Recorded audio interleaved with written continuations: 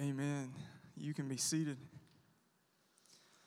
The song we just sang says, I'll bring you more than a song. For a song in itself is not what you have required. You search much deeper within through the way things appear, and you are looking into my heart. Thank you, Keaton. Thank you, worship team, for leading us this morning. That it is about us and our hearts, that we're coming back to the heart of worship, and it's all about Jesus. Thankful to be here with you all this morning. My name is Grant, one of the pastors here. Last week, Todd opened us up with our series called Kingdom Heroes that will take us through Hebrews chapter 11. And as we go through here, it's like you're coming up to a hall of fame. It's referred to as the Hall of Faith. And as we walk into a Hall of Fame, you begin to see statues. You begin to see memorabilia on the walls. You begin to see all these images of these heroes, of these people we look up to and admire. And as soon as we walk into the Hall of Faith, the very first statue we come up to is the statue of a man named Abel. A man named Abel. By faith, Abel worshiped. By faith, Abel worshiped. Now, you may be asking, what is worship? For some of you, maybe you have been a part of a worship service your entire life. I try to use this phrase, knee high on a grasshopper. Anybody know if that's a phrase or not? Anyway, I used it. Okay, that's a phrase. I used it in the first service. And so you may have been worshiping for a long time and have this understanding. For some of you, it may be new. You're still figuring it out, trying to learn what it is or what it means to worship. On Sunday mornings, we call this our worship gathering. It's a time where we corporately come together. We, as the body of Christ, come together to lift high the name of Jesus. But worship can be done by reading Scripture. It can be done by singing, by praising, communion, putting the Word of God into practice, by serving others. It's not limited to one act. It is also not limited to one time, 1 hour a week on Sunday mornings. Our worship is bigger and greater than that. Here at Holland Chapel, we work to provide a number of ways for you to worship, for you to give, for you to learn and study the Word of God, to serve, to put those things into practice. And there's a number of things and times throughout the week that you can do that. But it does not take place only inside these walls. It's just a building that we are to take this outside. It does not stay here. That we worship every hour of every day. Hebrews chapter 11, it'll be up on the screen. You can turn there with me. Hebrews chapter 11. Hebrews is going to be there towards the latter part of the book of the Bible, there towards the end. It's what we've been going into as we look at our heroes of the faith and learn about Abel.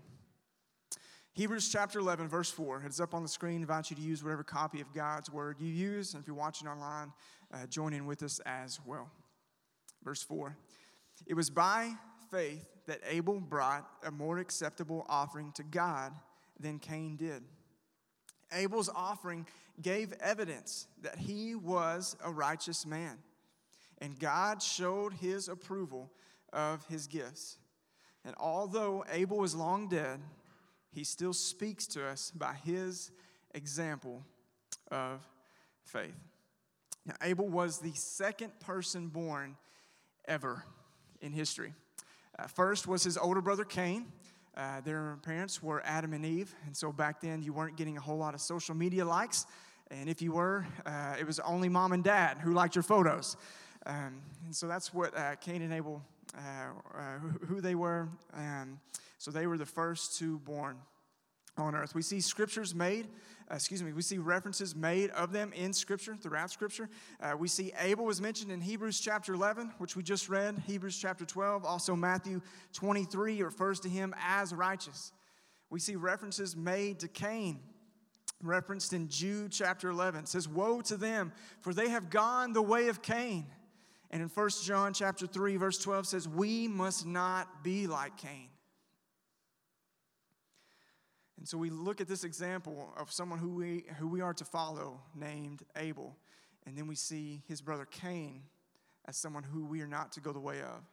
And while we are focusing on Abel this morning, you can't learn about Abel without learning about Cain. And so we're going to be looking at both of these brothers. this morning. Go ahead and turn to Genesis chapter 4. That's where we see their story. That's where we will be at this morning. Genesis chapter 4, very first book of the Bible. Genesis chapter 3, Adam and Eve are on the scene. They disobey God. They sin against God, and they are thrown out of the Garden of Eden. They are banished. And then we come up to Genesis chapter 4. We'll start in verse 2. In verse 1, we hear that Adam and Eve give birth to Cain. Cain is the firstborn. And then we see here in verse 2, Genesis chapter 4. Later she gave birth to his brother and named him Abel. When they grew up, Abel became a shepherd, while Cain cultivated the ground. When it was time for the harvest, Cain presented some of his crops as a gift to the Lord. Abel also brought a gift, the best portions of the firstborn lambs from his flock. The Lord accepted Abel and his gift, but he did not accept Cain and his gift.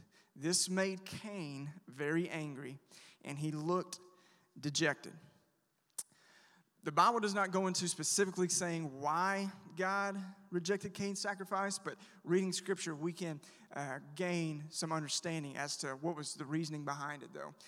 It may have been perhaps that Abel showed up with Chick-fil-A and Cain showed up with Burger King, and we know which one is far better.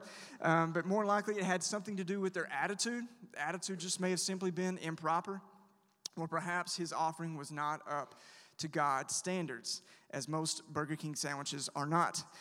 Proverbs 21:27 says, "The sacrifice of the wicked is detestable. How much more so when brought with the evil intent?" But what we do know from this is that Abel's sacrifice, Abel's offering, was more acceptable than Cain's. And Abel's offering gives evidence to his faithfulness, that he was a righteous man. Both brothers have grown up. They are of age. And so we see that Abel is the individual that tends the flocks, tends the animals. Cain goes into crops. And so they both show up when it comes time for the harvest, when it comes time of the firstborns to be born. And they both come and present their offering to God. And so Abel naturally gives the best of what he has. Cain gives some of what he has. Both give an offering, but there is that difference there, though. That Cain gives some of his crops as a gift. And we see Abel gives the firstborn from his flocks. Now, the firstborn would have been the best selection that he had to give. And of the best of the flock, he also gives the best portions of those. And those would have been his best that he could give to God. The best portions of the firstborn lambs of the flock. Cain gives some, but Abel gives his best. And so from Abel's life, we learn this. Our first point is that we should worship with your best. Worship with your best. When we look at Cain and Abel's gifts, they both don't pull up with crops. They both don't pull up with flocks. They each have their own thing that they're pulling from. And you could say, well, maybe this is comparing apples to oranges, but that's not what we're doing here. The competition isn't to see who had the best cut meat or who had the freshest vegetables. We're comparing apples to apples here because it's not about the type of gift that is given. It's about the type of heart behind the gift that is given. And that's what God is looking at here. God looks at Cain and Abel's sacrifice and says it's not about the food. God does not need the food. He doesn't. But that's the kind of gift they have to offer. And in doing so, God looks at the gift to look at the heart. God does not need the food. It was never about him getting his appetite fulfilled. He's looking at the heart. And we look at Cain's quality of sacrifice, and it simply reveals the insincerity of his worship. It's insincere. He's not doing it with his best. And God counts it as faithfulness to Abel in his worship. Worship with your best. Worship with your best. Remember Abel, when it came time to worship God, he faithfully gave, and he gave his best. And even though he is dead, he still speaks. His legacy and his life still speak of his faithfulness. Let's look at Cain. Cain just was not a good dude. Never known a WWE wrestler by the name of Abel, right? Right, Jackie Moore? Cain Good wrestler name right there. Josh, one of our pastors, said if you do get the brothers mixed up, a good way to remember which is which is to say Cain wasn't able to be nice. If you do get those mixed up. But Cain just wasn't. So he gets upset. They both present an offering, and he gets upset. Verse 6 is going to be up on the screen. We're going to continue reading in Genesis chapter 4. Verse 6, the Lord asked, "Why are you so angry?" The Lord asked Cain, "Why do you look so dejected?" It says, "You will be accepted if you do what is right. But if you refuse to do what is right," he says, "then watch out.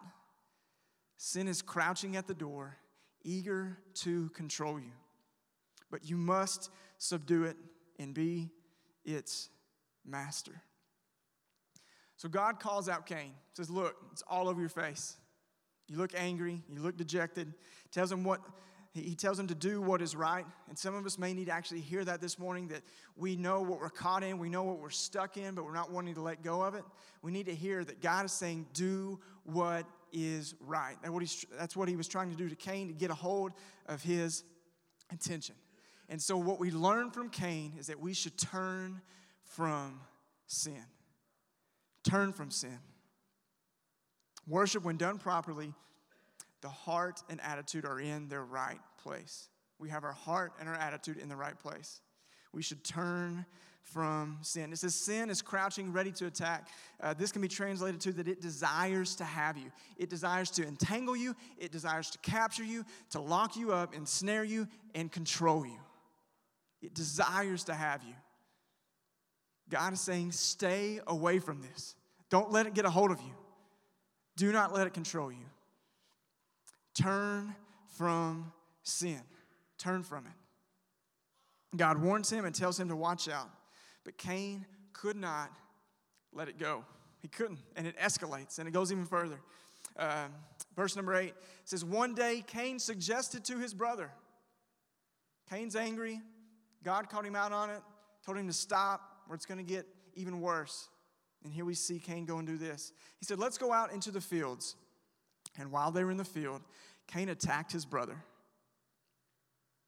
He attacked his brother Abel and killed him. Afterward, the Lord asked Cain, where is your brother? Where is Abel? I don't know, Cain responded. Am I my brother's guardian? And right here, I can't help but think in my head just the kind of snarkiness or attitude here that Cain may have had. It's like God walks up and says, hey, where's your brother? Where's Abel? And Cain, almost like a teenager, says, well, I don't know. Am I my brother's guardian? Cain responded. How am I supposed to keep up with him? And I just want to think that God just wanted to backhand him so hard on the back of the head, so hard that his grandmother felt it, except Cain didn't have a grandmother. Verse 10, but the Lord said, what have you done? Listen, your brother's blood cries out to me from the ground. Now you're cursed and banished from the ground, which has swallowed your brother's blood. From Cain's life, we learned that we should turn from sin. Some of you guys are still stuck in sin. Some of you guys are still holding on to it. Not able to give God your best. Not able to give God your all because you're stuck in sin. And we should turn and repent of our sin. Turn away. Put an end to it. Let it go. Let it go. Adam's sin caused the ground to be cursed.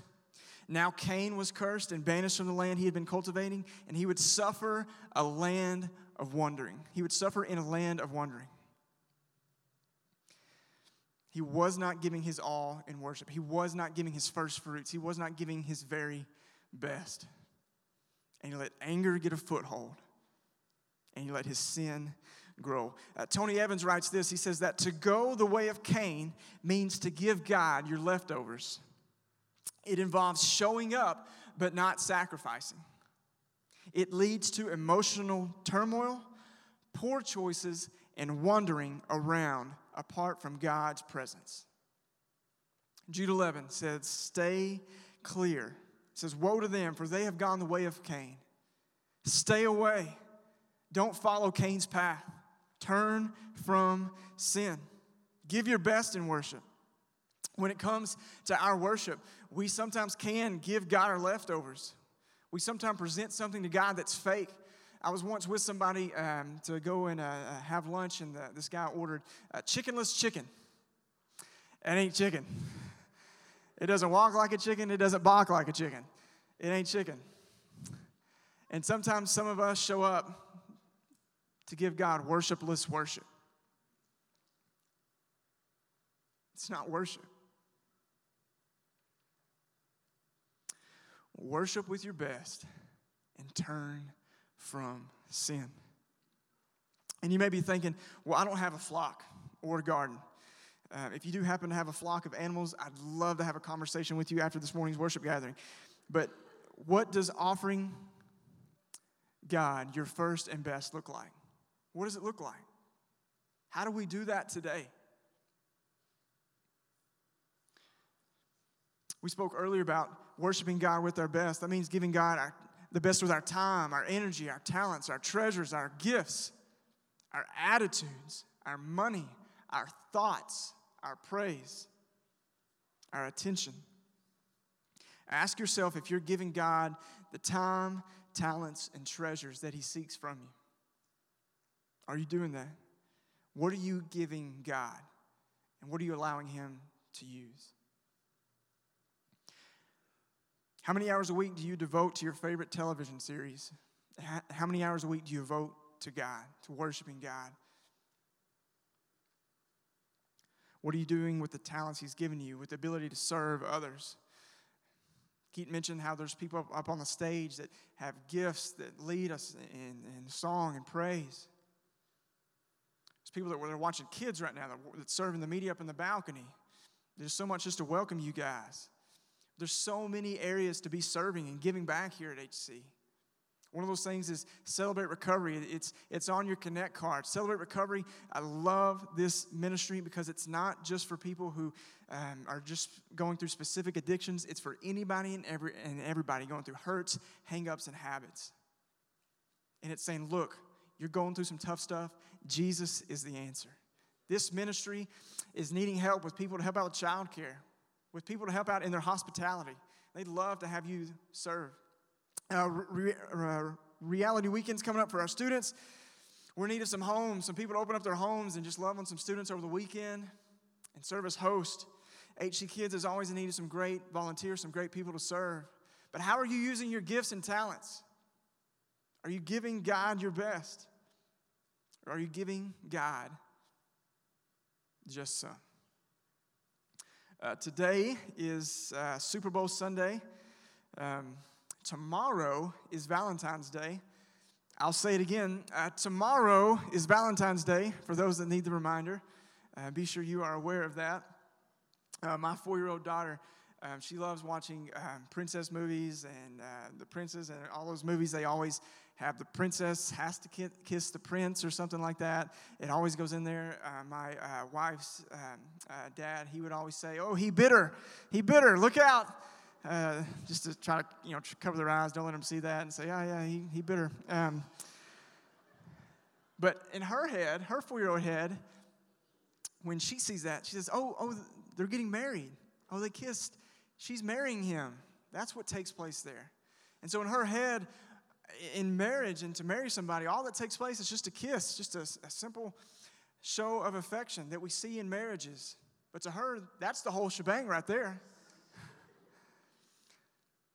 But how crazy would we be to think that marriage is nothing but that right there? Like that doesn't tell the sacrifices that go into it.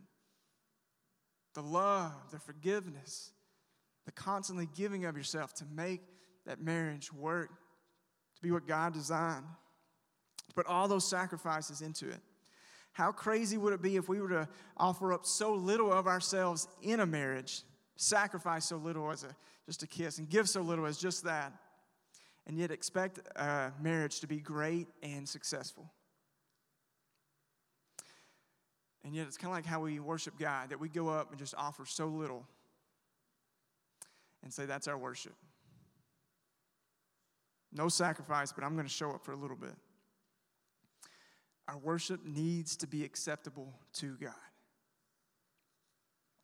It needs to be what he requires from us.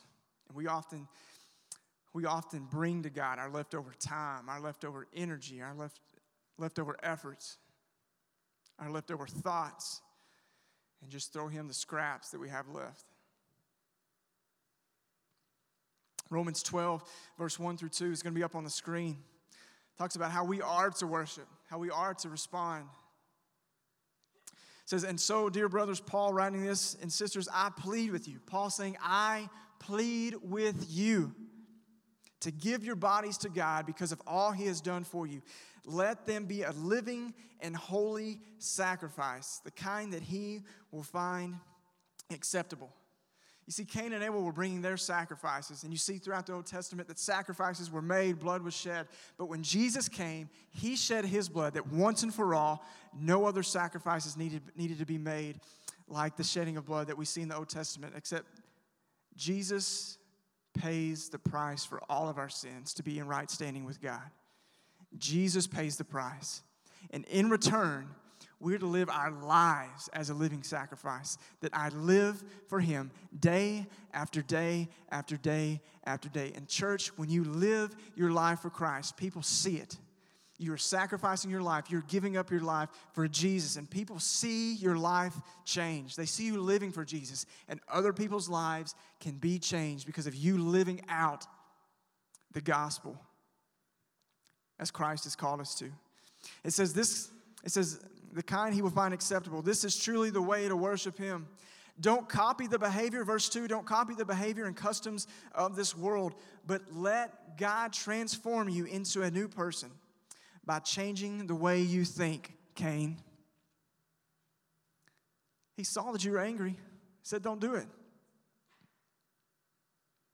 Transform you into a new person by changing the way you think. Then you will learn to know God's will for you, which is good and pleasing and perfect. We should worship with our best. We should turn from sin and worship with your all. Everything you got, all you got. We are to worship as a living sacrifice. Take some time to be honest with yourself and just simply ask God, what is it that you are holding back? What is it that has made you weak in trusting him? Ask him to show you what you need to work on, and ask him to help you, to strengthen you. What are you struggling with letting go of and offering to God? R.C. Sproul says this, it's going to be up on the screen, a quote from him. It is the pleasing of God that is at the heart of worship. At the heart of worship is pleasing God. Last week we talked about how to grow your faith, what steps you can take to be an individual of faith. Last week we said loving God's word is one way. Learning about heroes and exercising our faith muscle is what we talked about last week. And so one of these kingdom heroes is pretty much we're looking at a Christian biography. He's going to be a man, his photo will be up on the screen, William Borden. William Borden was born in Chicago into a very wealthy family. The Borden Dairy Company, you may be familiar with it, all sorts of dairy products and condensed milk. At the age of 16, his parents gave him a gift. He turned 16, and they gave him the gift of being able to take a trip around the world. He visited numerous countries, and it was on this trip that he saw entire people groups without the gospel. He came across people group after people group without the gospel. And when he returned to the States in 1905, his heart and labor went out in a very practical way to the people of Chicago, to the widows, to the orphans, those less fortunate. He comes back home to the city of Chicago and ministers to the people there. In 1905, he goes off to Yale University, and he pours into other college men there, sharing Christ with them. When he graduated, he was already a millionaire because of his inheritance, and he had a world of possibilities awaiting him. But he could never forget what he saw on that trip around the world. He pursued being a missionary and attended seminary after that. And there was a people group that stuck out to him. It was a group of Muslims that he had a heart for. They had no understanding of Jesus. And this group was the one that stuck out to him, and they spoke Arabic. And so in order to learn how to speak Arabic, he moved to Cairo and began taking classes about how to speak Arabic. And shortly after being there, he ended up falling ill with spinal meningitis. And about 19 days later, he passed away. Never made it to China. The news of Borden's death made it back to his family, made it back to the U.S., was printed in a lot of papers all over the country. And in his will, he had left a large sum of his inheritance for Christian causes, for advancing the gospel.